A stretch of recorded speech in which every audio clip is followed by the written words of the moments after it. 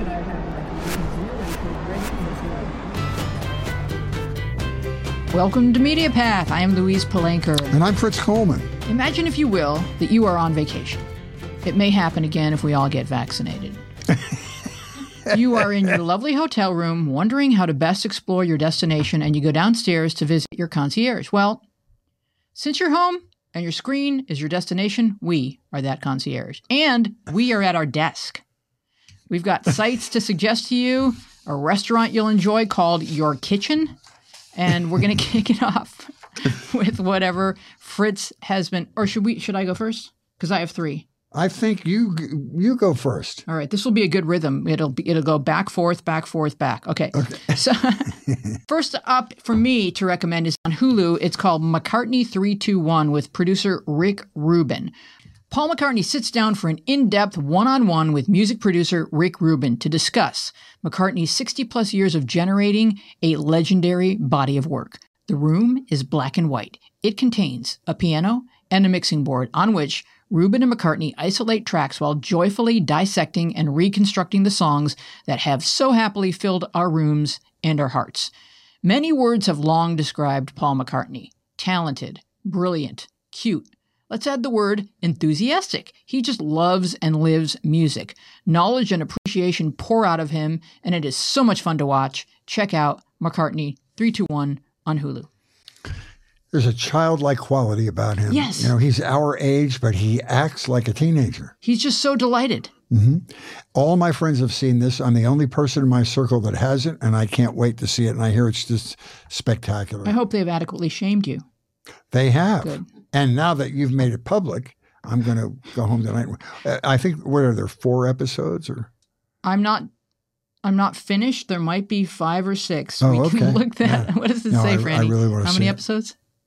6. 6 episodes, yeah. 6. It's great. Yeah. You know, it's kind of what they did on the that album thing, the classic album thing, where they did that same type of a thing with Steely Dan, where the two guys sat there at a mixing board and said, okay, here's the bass track, and they pull everything out except the bass track, and you hear that, and it's kind of cool. Yeah. And it's really fun if you're a fan of that particular album. It's really going down the rabbit hole. It's interesting to me that there's always something new to be said about the Beatles. Yeah. Well, that's a good one, Louise. I'm going to put up a documentary here. It's called The Lost Leonardo. It's not streaming. It's not video on demand. It's only playing right now at Landmark and Laemmle Theaters. It's not lost. This is a documentary that goes down the rabbit hole of the dark and self-absorbed art world. It's the story of a painting called the Salvator Mundi. Years ago, a couple of guys bought this painting from an auction house in New Orleans for $1,100. Then they had an art restorer do some work on it, and the art restorer discovered some brush strokes that strongly suggested that this just might be the work of Leonardo da Vinci. After that revelation, the painting worked its way through the art world, through restorers and art conservators and journalists and Leonardo experts from 7 different countries, banks that specialize in the purchase of expensive art. They all got in there, all the way up to the richest people in the world who buy and sell art, stash it away in what are called free ports. Have you ever heard of these before? I have not. I thought it was some sort of like tropical destination. Well, this made me mad. Okay. If free ports are like holding tanks, and they're built within a couple of miles of airports throughout Europe, and all they are like storage lockers for expensive art. So nobody gets to look at them. They just store this art in these free ports, and they allow them to increase their value, and then the art investors sell these for a profit. So nobody gets to appreciate the art, which is what it's designed for. It really is hugely disappointing. Anyway, the painting ends up being acquired by one of the richest and most notorious figures in the world. I'm not going to say who it is. But he purchased the painting for $450 million, the most ever paid for a work of art. So from $1,100 to $450 million, and no one is still 100% convinced that it is, in fact, a work by Leonardo da Vinci. So with art, you're purchasing perception. Yes. You're purchasing a concept. Yes. Unless you really enjoy looking at it that much that, like, if you say, walking by this painting is worth $1,000 a day, then it's money well spent. Or if it's a painting that goes with your couch.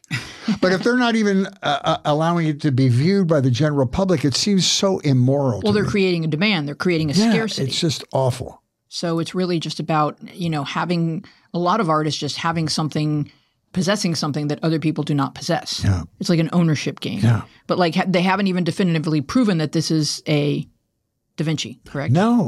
No, there were no forensics involved. Now, there were art restorers and art conservators who could tell by the texture of the paint in the background and that there were earlier sketches done that he did over again, and they knew that that was sort of a style of Leonardo. So it was their opinion, but there was no forensics. Like this paint couldn't have come from the 1600s.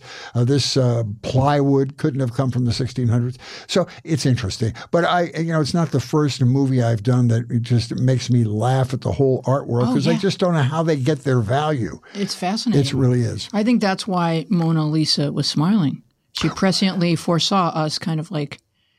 Now, let me tell you something. Yes. The Mona Lisa smile is a pivotal clue in them assessing this thing. And it's really interesting because there's a smile on this Salvator Mundi that's very similar to hers.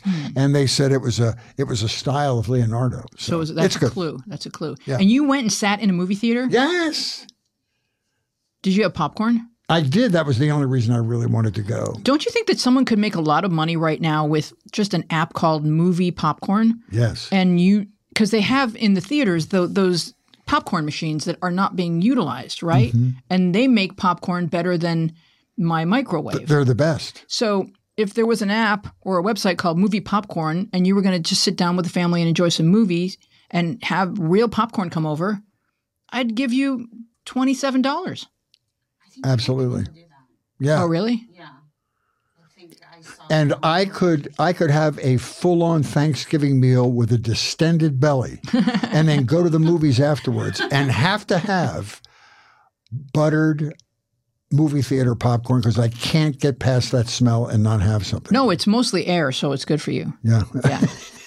It's good. All right. So my next pick is an album, and it's Barry Gibb, Green Fields. I am a Bee Gees fan, as you will see, with my lunchbox collection makes that evident. But I've always been a Bee Gees fan. And so this is Barry Gibb's new album. It's called Green Fields, the Gibb Brothers Songbook Volume 1, hinting at more to come, yay. Here, classic Gibb Brothers songs are performed by Barry and country music greats, handpicked by Barry, I believe. So my favorites include I've Got to Get a Message to You with Keith Urban, love me some Keith Urban, Words, which is just one of the greatest songs ever written, that he does with Dolly Parton. And then he does Rest Your Love on Me with Olivia Newton-John. And was that an Andy Gibb song? I have to look that up. Okay. When I was a kid digging through record stores, the Beatles and the Bee Gees were record bin neighbors, right? So I think, and I say, it's time for Barry Gibb and Paul McCartney to collaborate and call themselves the Bee Gees. We can work on the title. But don't you think those two guys, they're both Sirs. Yeah. We could call the album Sirs. Sir Barry Gibb and Sir Paul McCartney. I wonder if they know, and it's a mutual admiration society. They probably must appreciate one another's work. Well, they were, they were Stigwood prodigies together, right? So they probably hate each other because he was in love with all these guys. And he had his favorites, and Barry was one of them. So Paul's probably still thinking, how dare he? I'm his favorite. Anyway, I would love to see Barry Gibb and Paul McCartney. They're both collaborative people, and they've kind of, they've come to that point in their lives where they're looking around and it's just you and me, buddy. Let's make some music. Come on, he did Ebony and Ivory. This would be even a better. That's right. And if they can sit together on a piano keyboard, oh, Lord, why can't Barry Gibb and Paul McCartney? All right, I have a book here. Yeah? It's called Our Own Worst Enemy, The Assault from Within Modern Democracy. This is written by a guy by the name of Tom Nichols. He's a professor at the U.S. Naval War College. He's an academic specialist in international affairs. He's a fellow at the Carnegie Center, and he's a fellow at the John F. Kennedy School in Harvard. Even though I disagree with this guy on a lot of stuff, he leans a little bit right. This book really, resonated with me because it supported my own opinion about why we're so at odds with one another in this country and around the world right now. Why we're feeling illiberal, that's the new word, and less democratic. He talks about democracy in the age of rage and resentment. Why are we in such a disgruntled period? And Nichols says it's because we're more narcissistic and spoiled than we've ever been. Even though there are comparatively small trouble spots in the world like Afghanistan, we've been in a 50-year period of global peace, and Nichols calls it the perils of peace and plenty.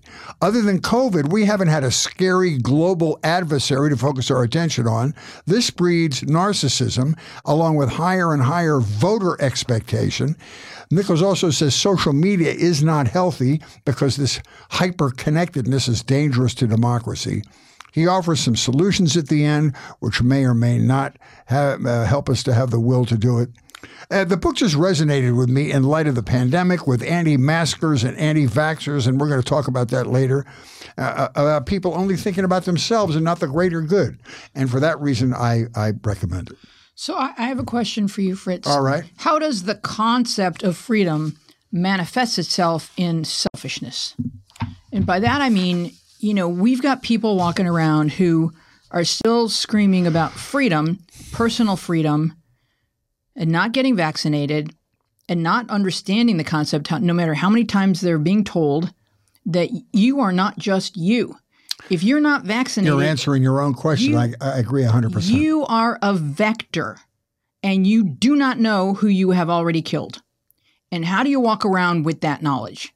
You may have had a slight case of COVID, given it to somebody. This is how my dad caught polio.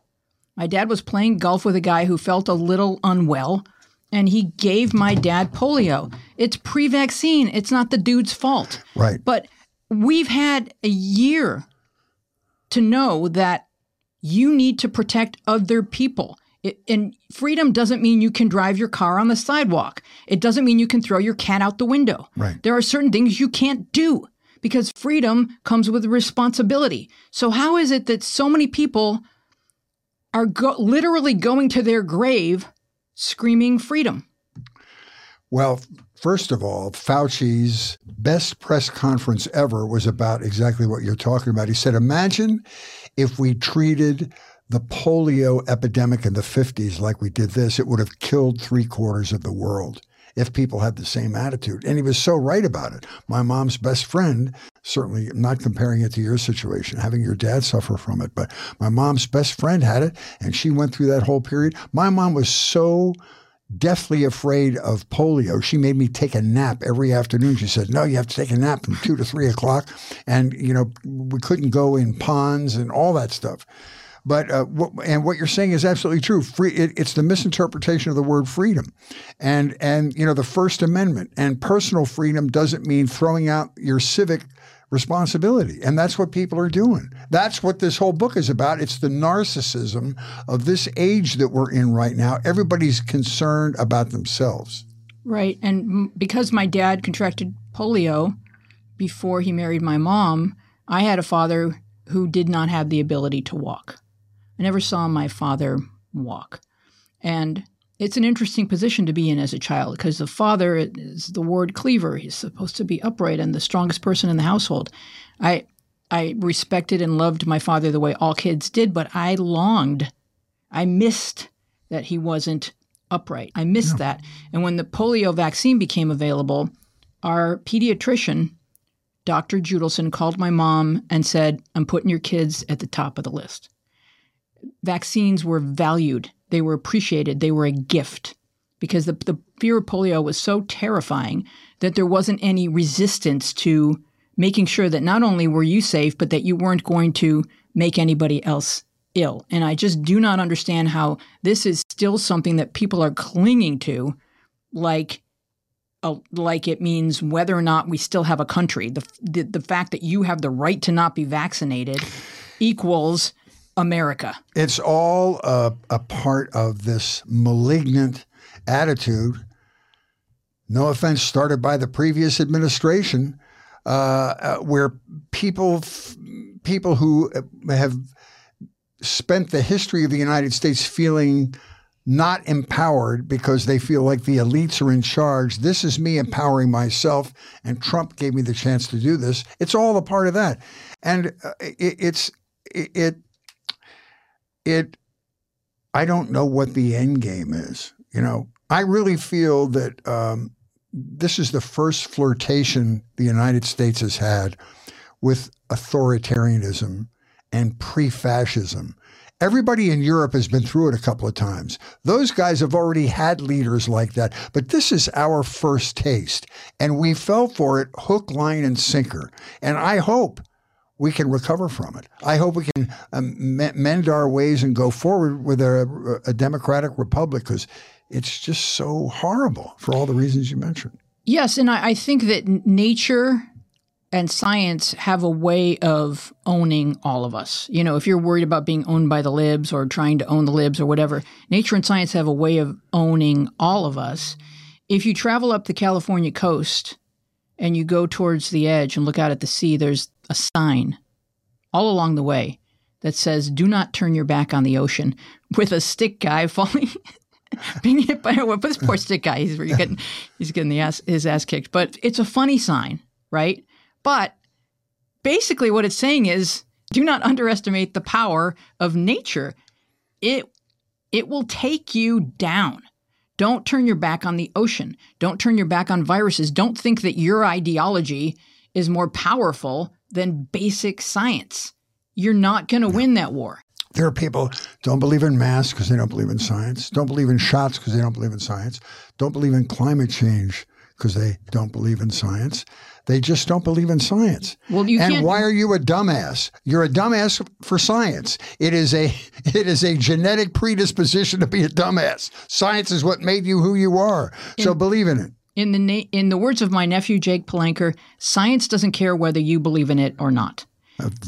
Beautifully said, Jake. And if you don't believe in science, then you don't believe in the power of your own mind, which was also created by God and science. And you are a creation of God and nature and science. And you believe in your own thoughts. Why don't you believe in the thoughts of somebody who maybe was blessed to have a little bit more education? And why don't you kind of ride on his coattails and take what he's offering to all of us? The people that know more than I do are a gift to me because I can learn from them. Instead of seeing them as a threat, see them as a gift. Listen to everybody around you and take in what makes sense to you. And if you see people in your community that are getting sick and getting COVID, then just go right now to CVS and get a shot in your arm. All this science has been done for you. You have something to offer the world that we all need and we all love. Your kids need you. Your grandkids need you. Your parents love you. We want you here. So you're valuable. So take advantage of somebody who had the talent and the brains to create a vaccine. And then you contribute what you were put here on Earth to contribute. Let them contribute what they were put here on Earth to contribute. And let's collaborate. I think there are positive signs. We talked about it before, the 75 doctors that did the walkout in the Southern Hospital, refusing to treat people who had not been vaccinated because it was too much of a threat to their own well-being. You have state Supreme Courts in Texas and Florida and some of these other places that are countermanding what the governors are trying to do, which is we're saying it's okay to have a mask mandate in a school district. It's constitutionally sound to do that. And we just see little bits of light. And you see, for instance, that female governor of Alabama that came out and said, no, you got to get your shots. There are little cracks in this wall. Yeah, even Trump said it. Yeah. The FDA has approved it, as Dina just showed. The most disingenuous. There are people that want to, the guy that went somewhere to blow something up a couple of days ago, there was this list of his complaints, and it was like, I was thinking, if it weren't these complaints, it would be in a different list of complaints, because this guy just wants to be pissed off. Like, that's his fuel. That's what he lives on. He lives on rage. And Fox News has been just stoking rage for a living for the past 20 or 30 years. And so you've got a bunch of people that are all amped up with rage, and it's like a drug. And they don't know how to let that down and just take a deep breath and look around and say, hey, maybe there's some great people that I have more in common with than I have differences with, and we could all work together. I could do what I'm good at, let them do what they're good at. it doesn't have to be a zero-sum game where if someone gets some applause, that means it's taking something away from you. I mean, we've created this concept of like either or, and that's just not the way life is. It's like, yes, there are certain competitive aspects to life, but most of life is entirely collaborative. It's a collaboration. It's like, you know, I'm looking at an iPad right now that lots of people invented, and I'm enjoying it, and I'm not mad at them because they went to grad school and I didn't. You know, it's like, thank you for my iPad. I really love it. You know, I'm not mad at Willie. It's all science too. It's all science. I'm not mad at Willie Nelson that he knows more about music than I do. Like, how dare he? Freedom. How do you magically get your QAnon announcements on your phone? It's science. Yeah, so right. Wake up. It's a conundrum, isn't it? Yeah. When you peel back the layers, it just becomes untenable. So, yeah. And speaking of Willie Nelson, which I just was, are you ready for me to talk about Willie Nelson? And Willie Nelson wrote a book a few years back called It's a Long Story because, you know, he's old. So, but and I don't know how old Willie Nelson is, but like, he's just, to me, he's perennial. Like, there's just he's 89, I think. Is he 89? Okay, so there's always been Willie Nelson. There will always be Willie Nelson. So in this book, Willie Nelson shares his life story in this heartfelt, best-selling memoir. Willie has long been an idol of mine, and I knew very little about him. Everything I did not know has been harnessed and funneled into this book. It is awesome. In Willie's own words, he says, unvarnished, funny, leaving no stone unturned. So say the publishers about this book I've written. What I say is that this is the story of my life, told as clear as a Texas sky and in the same rhythm that I lived it. It's a story of restlessness and the purity of the moment and living right, of my childhood in Abbott, Texas, to the Pacific Northwest, from Nashville to Hawaii and all the way back again, of selling vacuum cleaners and encyclopedias while hosting radio shows and writing song after song, hoping to strike gold. It's a story of true love, wild times, best friends, and barrooms.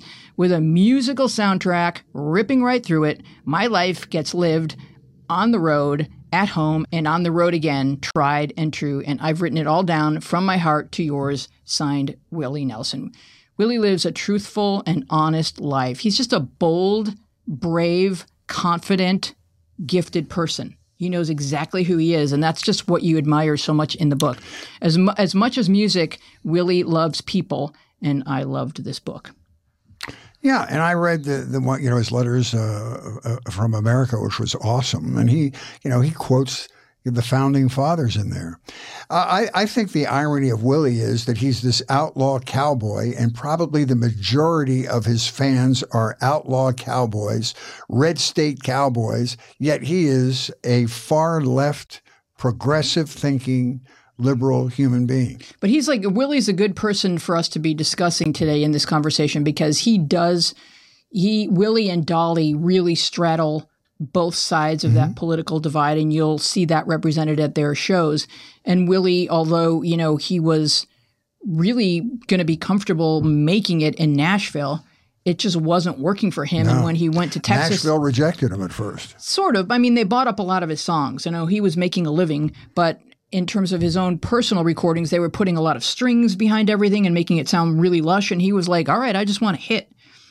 Because there is a commercial aspect to Willie Nelson. He wants to be successful. But when he met Waylon and some other people that were in Texas and the Austin area, and he realized that he could, you know, perform more on his own terms, then at the beginning, he'd argue with labels and say, I'm going to do this. I'm going to do the American Songbook. I'm going to do some of this. I'm going to do some of that. And the labels would be like, you can't do that. And he'd just do it.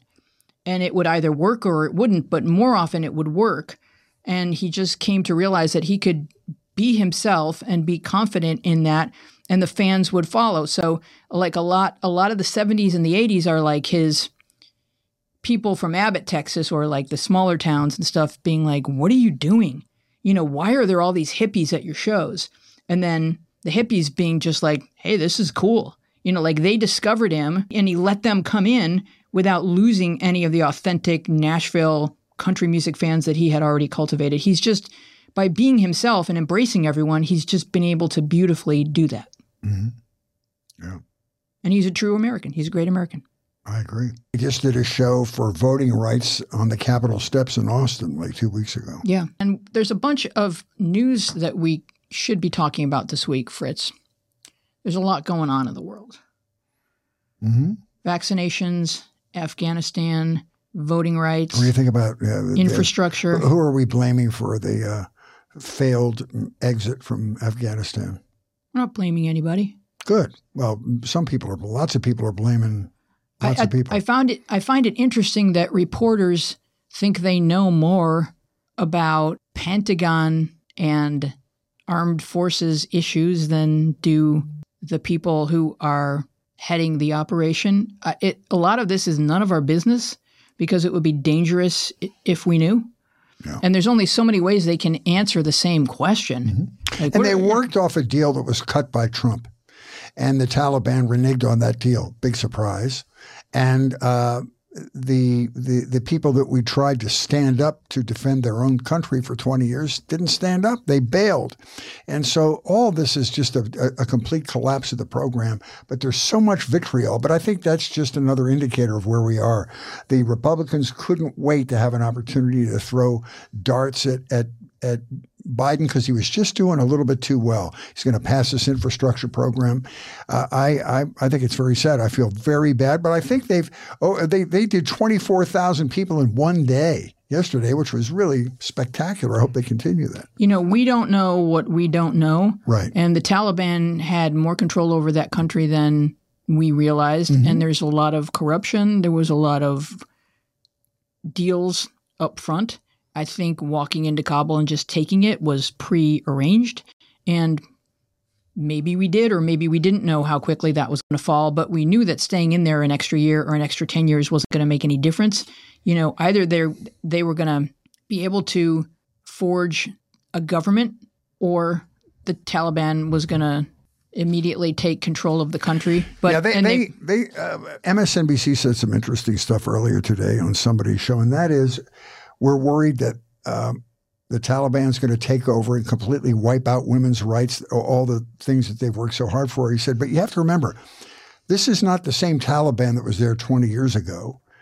And this is not the body politic that was there 20 years ago. The people are different too. So even though it won't be perfect and it won't be a democracy, it might not be this bloodbath that we're all expecting, or it might not be as harsh and monopolistic a government as we think it's going to be. We just have to let it flesh out.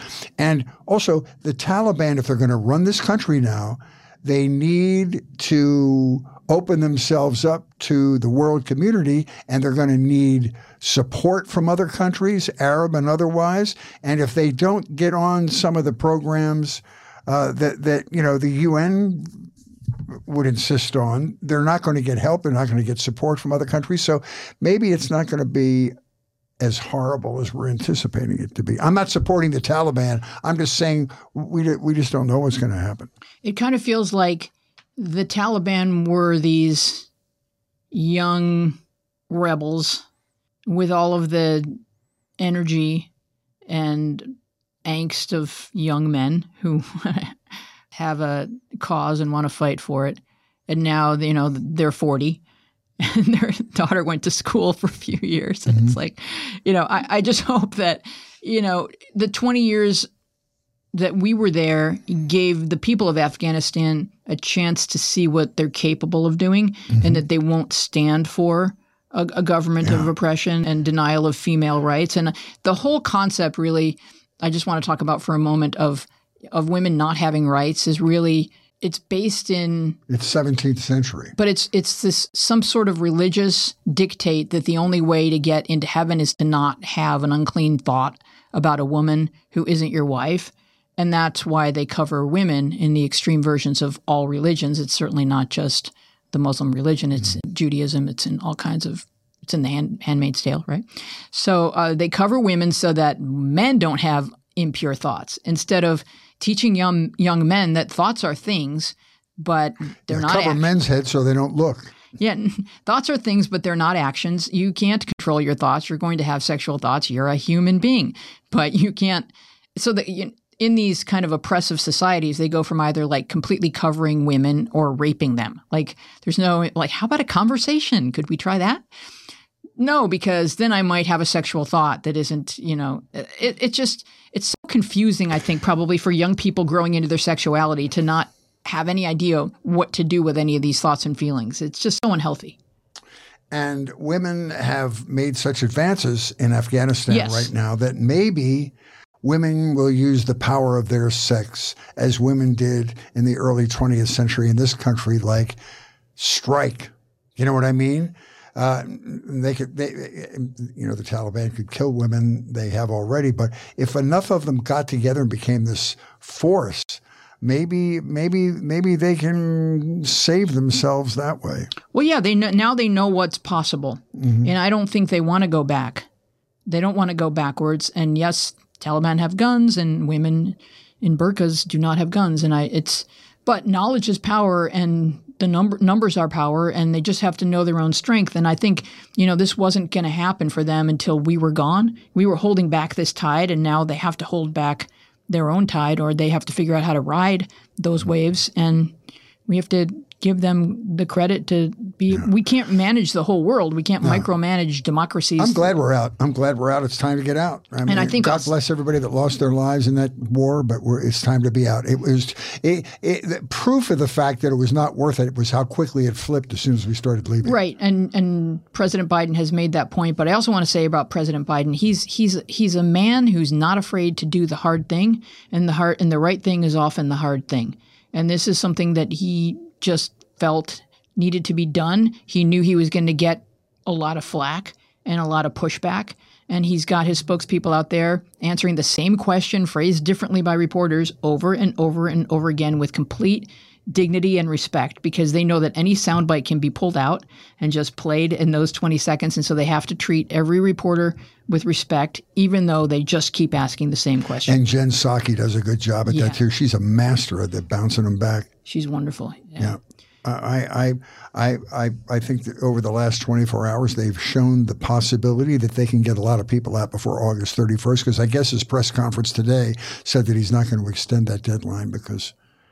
Well, we don't know what he's privately saying to the Taliban. Yeah. And he's talking to them.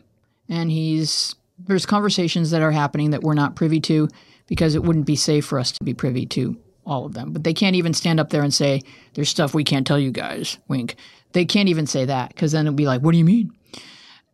So there's only so much that we're supposed to know, because this is international affairs.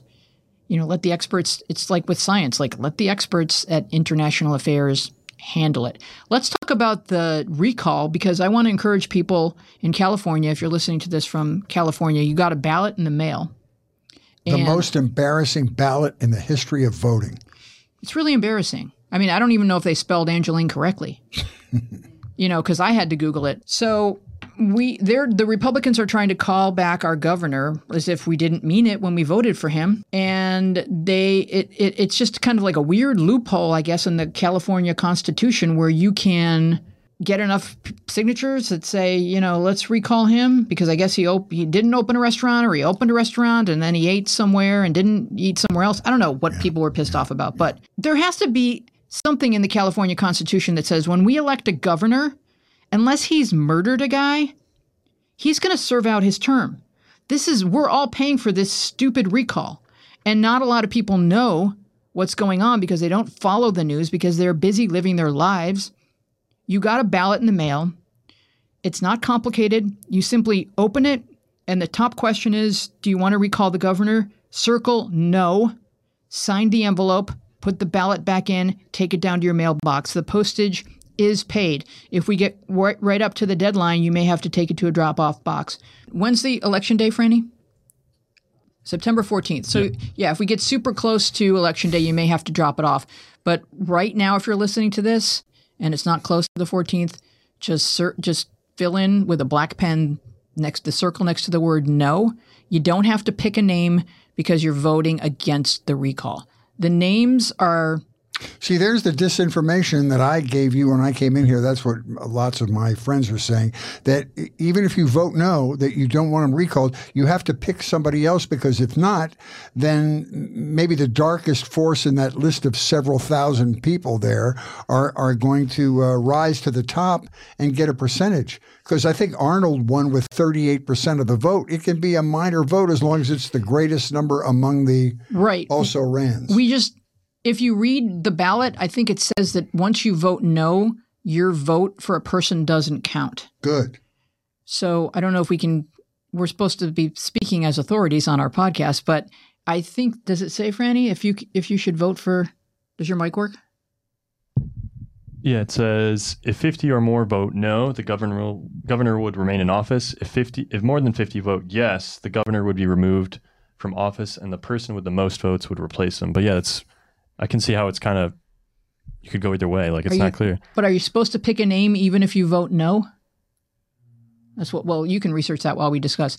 So I walked precincts this weekend, and they never told us to tell anybody anything other than vote no. I would believe you. Yeah.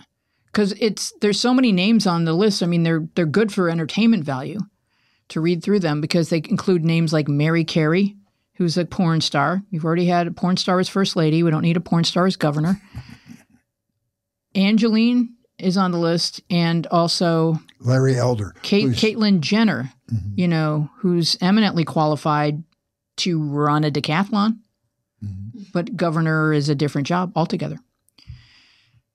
So yeah, it has to do with some sort of loophole in our Constitution that allows the Republicans to do this. But it seems like the Republicans are trying something in every state. They're trying some end run or some kind of shenanigans in every state. They're doing it with voting rights. And it becomes minority rule because there are more Democratic voters in America. The moral outrage because Gavin Newsom went to a restaurant during the pandemic he wasn't supposed to go to. Where's the moral outrage of this felon that just left the White House? Where was your moral outrage there? The worst thing Gavin Newsom has ever done is apparently he was once married to Kimberly Guilfoyle. Oh, Lord have So that mercy. was a lapse in judgment. But yes, here comes producer Dina with the skinny. So KPBS, and this is an interview that they did. This is from kpbs.org. Kim Alexander, president of the nonpartisan California Voter Foundation. And according to Kim, you can choose a candidate on the California recall ballot, even if you voted no on the recall itself in question 1. And who are they recommending that Democrats would choose?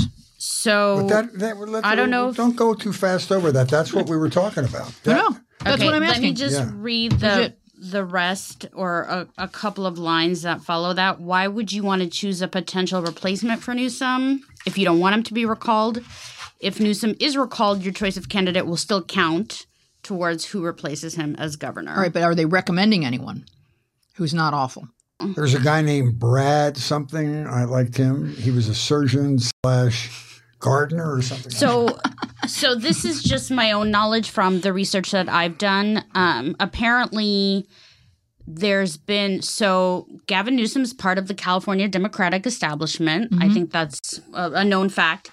And his team, as well as the kind of California Democratic Party in general, have been kind of discouraging people from running against him in the election because they just don't want someone to present a good option, a good enough option that California Democrats in general want to replace Newsom with that person. And so it's sort of a bad decision for someone's potential political to try career and run on the recall ballot. Plus, it boils down to turnout. The Democrats will not turn out in person. They will in mail-in ballots. But the Republicans are really activated by this vote. And so the problem is that they may win purely by their party enthusiasm. That's right, because Republicans know that basically the only way that they'll elect a Republican governor in California is on a recall ballot rather than a regular election. Right. So this is where Democrats, if you voted for Gavin in the first place, you need to fill out your ballot you can either pick someone from that list or not. The most important thing is that you circle the word no, or you fill in the circle next to the word no, and that you vote against the recall. That's the most important thing. If you do nothing else this week, do that, because life under a Republican in the middle of this pandemic will be extremely dangerous for you, for your kids, and for your grandkids. Yeah, especially Larry Elder, who believes that the minimum wage should be 0. He doesn't believe there should be a minimum wage. So it's like going to become an intern state. Yeah. Everyone's getting college credit to go to work. All right. That doesn't sound reasonable to me. So that's what I wanted to talk about, Fritz. I wanted to talk about the stuff that matters and the stuff that people can do to make their lives better. And there's stuff sometimes, when you feel like, oh my gosh, this is just so overwhelming, I don't even want to look at the news. And I don't know about your friends, Fritz, but I've talked to a lot of people lately that just don't even want to look at the news. And even I've been turning over to Turner Classic Movies a lot, because it's like, there's just only so much that you can That's take. all I watched during the pandemic. And I realized I watched too much when I went through 2 cycles of Citizen Kane. There you go. They came all the way around again. But so many lessons in that movie, right? Mm-hmm. Yeah. Well, I enjoyed it. Was Gene Kelly Day, and I enjoyed that very much. If you have a moment, check out Summer Stock, Gene Kelly and Judy Garland. Absolutely delightful. And then it was Spencer Tracy and Katharine Hepburn Day over the weekend. I love that channel because they stick in all the trivia about films. It's really interesting. Yeah. No, I love it. And it's a great alternative to the news. You can just turn to pretty much any movie and learn something about the way people thought about things. And I was watching some of the interstitial stuff between the movies. I found this really interesting. There's a team of people that work there, like your friend Josh's brother, Ben Mankiewicz. And they were talking about how they address movies that have stuff in there that's really no longer okay. And I was watching a Western, and the way that racial stuff, the way they treat Native Americans is just appalling. And, and of course, the black people in most of the movies were servants, and it's just outrageous. And the stuff they say, it's no longer remotely okay, but it's the way that they're choosing to handle it is that this movie was made in this period of time when they made this movie, and we can address it, but we're not gonna cancel the movie. We're gonna play the movies. On Sunday night, I don't know if you've ever watched it. On Sunday night, they have the African American professor from a university in Chicago that does the silent movie night, including the blackface presentations were 50%. And she discusses it, and they say there are people who are offended by this, but this is the history of movies and the history of the entertainment business, going back to the Jazz Singer and pre that. And so it has to be discussed because it's honest. It goes to that argument going on now where what do we teach kids about race relations in school? And the right wants to water it all down so white kids don't feel bad about themselves. And it's all about, no, whatever's the truth should be broadcast. In terms of thinking that kids would be ashamed of America if they were taught the truth about slavery, all kids really need to know is that they're okay and that their parents are okay. Yeah. They don't care what their ancestors do. Yeah, it's not like we're teaching them that they're responsible for slavery. Exactly. They just want to know what happened and what led to where we are. And, I was talking to a psychologist about somebody who had a traumatic childhood, and that his wife didn't want the kids to know what a traumatic childhood that he had. And that my psychologist friend said, all the kids need to know is that dad's okay now. They can handle whatever you tell them about your childhood. They just need to know that you're okay now. And it's the same with America. Like, are we okay now? We're not going to be unless we continue to look introspectively at what we did and acknowledge the wounds we created and be willing to repair them. You have to be accountable. I ran into the family of a Holocaust survivor, and he survived the Holocaust, he was in Poland and worked at a couple of Oskar Schindler's factories. Most of his family was killed during the Holocaust. And he came back to the United States and he went to college and he became a teacher, an industrial arts teacher. And he did 40 years at Huntington Park High School or something. And until he retired from Huntington Park High School as a 40-year teacher, his children did not know his history with the Holocaust. And his kids really resented that. Then they got over it. But his argument is what you say. He didn't want to lower this burden onto his children. I'm fine now. I'm pressing forward. And I didn't want it, you know, whether it's guilt or whatever emotion children have or being overprotective of their father or thinking differently about their father, he didn't want them to have that. And I thought, that's really interesting. So there's a lot of really interesting subject matter in studying the children of Holocaust survivors. Mm-hmm. Because if you think about wounds, there's no greater wound than a Holocaust. It's worse than the Titanic. It's worse than someone who was abused. It's the worst kind of horror being visited upon you and upon those around you that you're seeing constantly for as long as these atrocities last. It's just the worst. I can't think of anything worse than systemic cruelty and murder that goes on for years.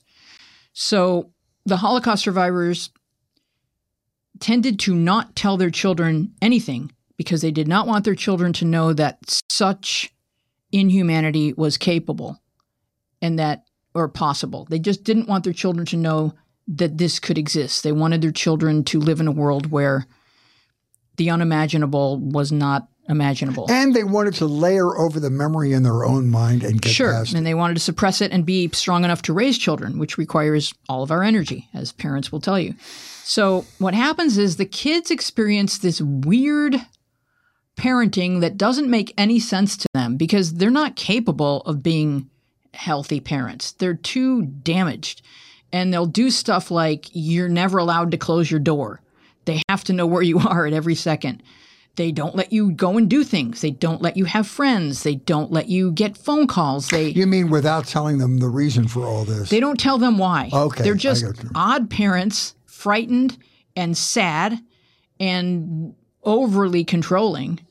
And my husband looked up Angeline because he was curious as to, okay, I get that she's on billboards, but why does she want to be governor? Anyway, he learned that she is a Jewish girl with two parents who survived the Holocaust. So this is how from the Valley. So this is how she's chosen to get attention, by painting her face and fake boob, whatever. She's the first person who's famous for being famous. She's ahead of Paris Hilton, ahead of the Kardashians. She just took out billboards, but she had this need to be seen. And I don't know exactly in what ways her childhood informed those decisions, where she seems to have lived a pretty empty life about nothing but the way she looks. But it's interesting to learn that she had two parents who are Holocaust survivors. What that does to children. When I interviewed 30 Holocaust survivors, and most of them told me that they never told their kids what had happened to them, and their kids would see them send presents at Christmas time to Europe. The people who saved them, who helped them live. But the kids never knew why or who's that? Oh, the kids knew something was up. They know something's up. They know the age of their parents. They've learned about the Holocaust. They know something's up, but they know not to ask because as a little kid, when they do ask, it's just shut down. So it would probably be healthier if there was a way to tell them, but at what age do you tell people that such a thing happened and that such a thing is possible? It really is a tricky question because this guy's children found out by accident. People mentioned it during his retirement ceremony. Whoa. And then he had to explain himself. And how old were his kids at that point? They were 40, 45. I mean, he had grandchildren. I think maybe even great-grandchildren. Did it make sense for them once they heard the truth? I didn't discuss it that intimately with him. I heard this kind of third hand described to me, and it was I just thought, what an awful place for both parties to be in. Well, my dad fought in World War II, and he I always thought your dad had the interesting story about the Holocaust. And tell that story, a Jewish soldier who was part of the liberation of one of the camps. Right. But the camp that his company walked into, everyone was basically starved to death and had been shot in the head a half hour before the American troops arrived. My father took pictures with a Brownie camera. He was a 19-year-old soldier.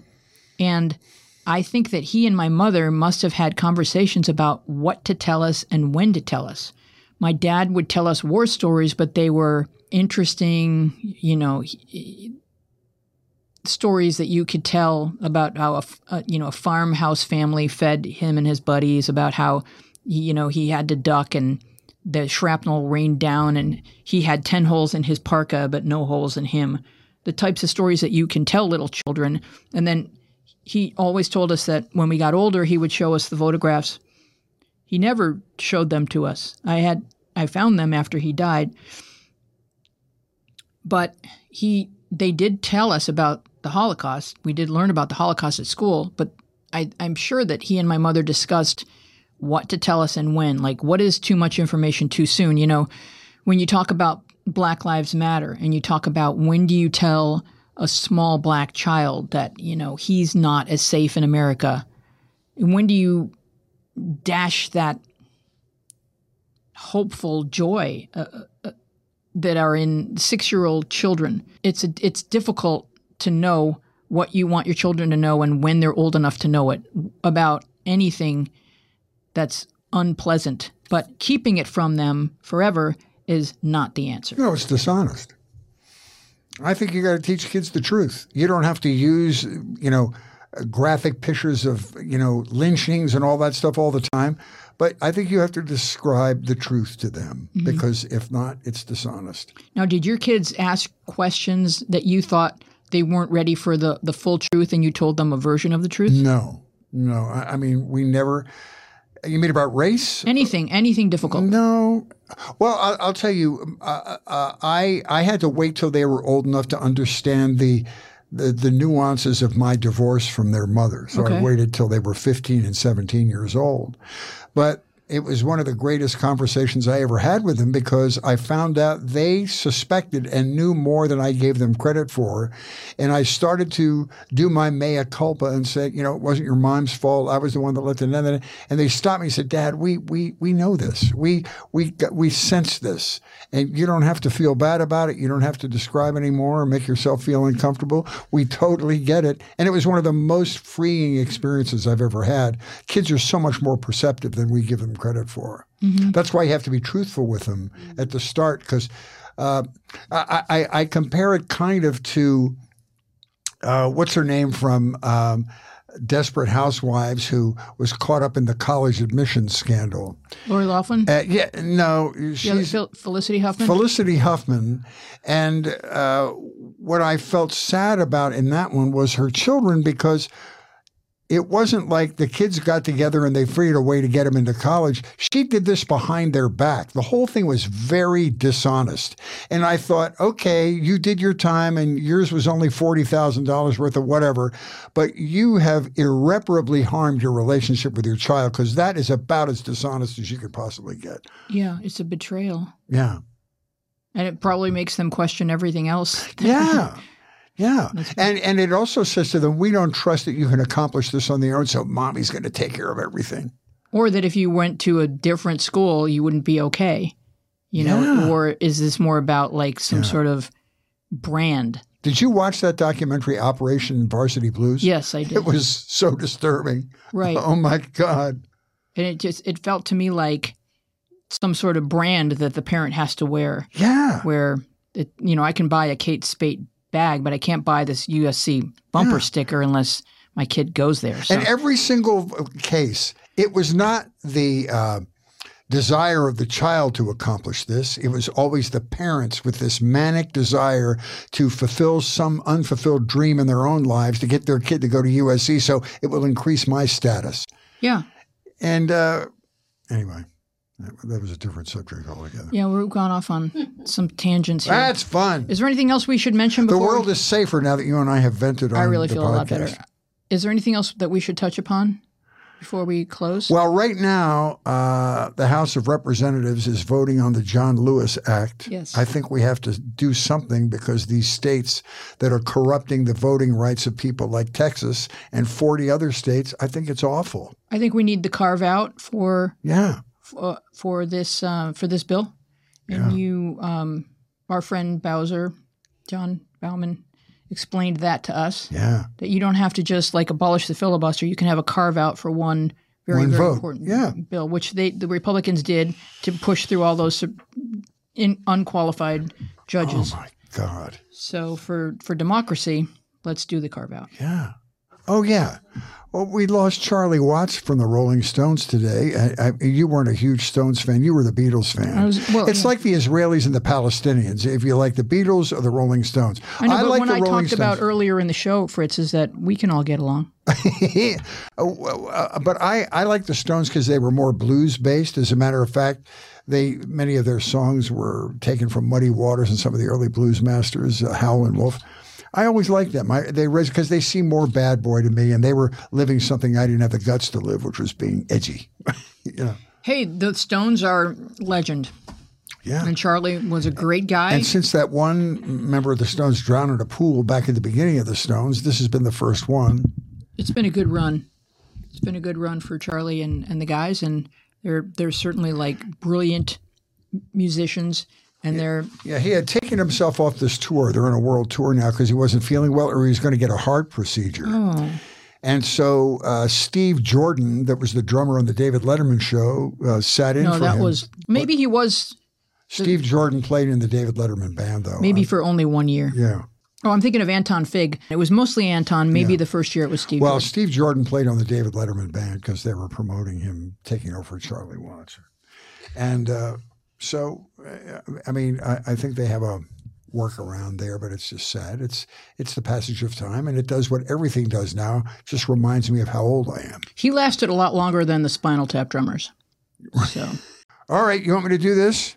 If you enjoyed this episode of Media Path, it would help us to be more discoverable by potential new listeners if you leave us a quick review on Apple Podcasts. And if you're new here and this is your first time with us, please check out our back catalog. You may even find us binge-worthy. I mean, we've had guests on recently. You wouldn't believe it. Bill Medley, the great Mark Summers, who's on every other show on Nickelodeon, and now Home and Garden. Mm-hmm.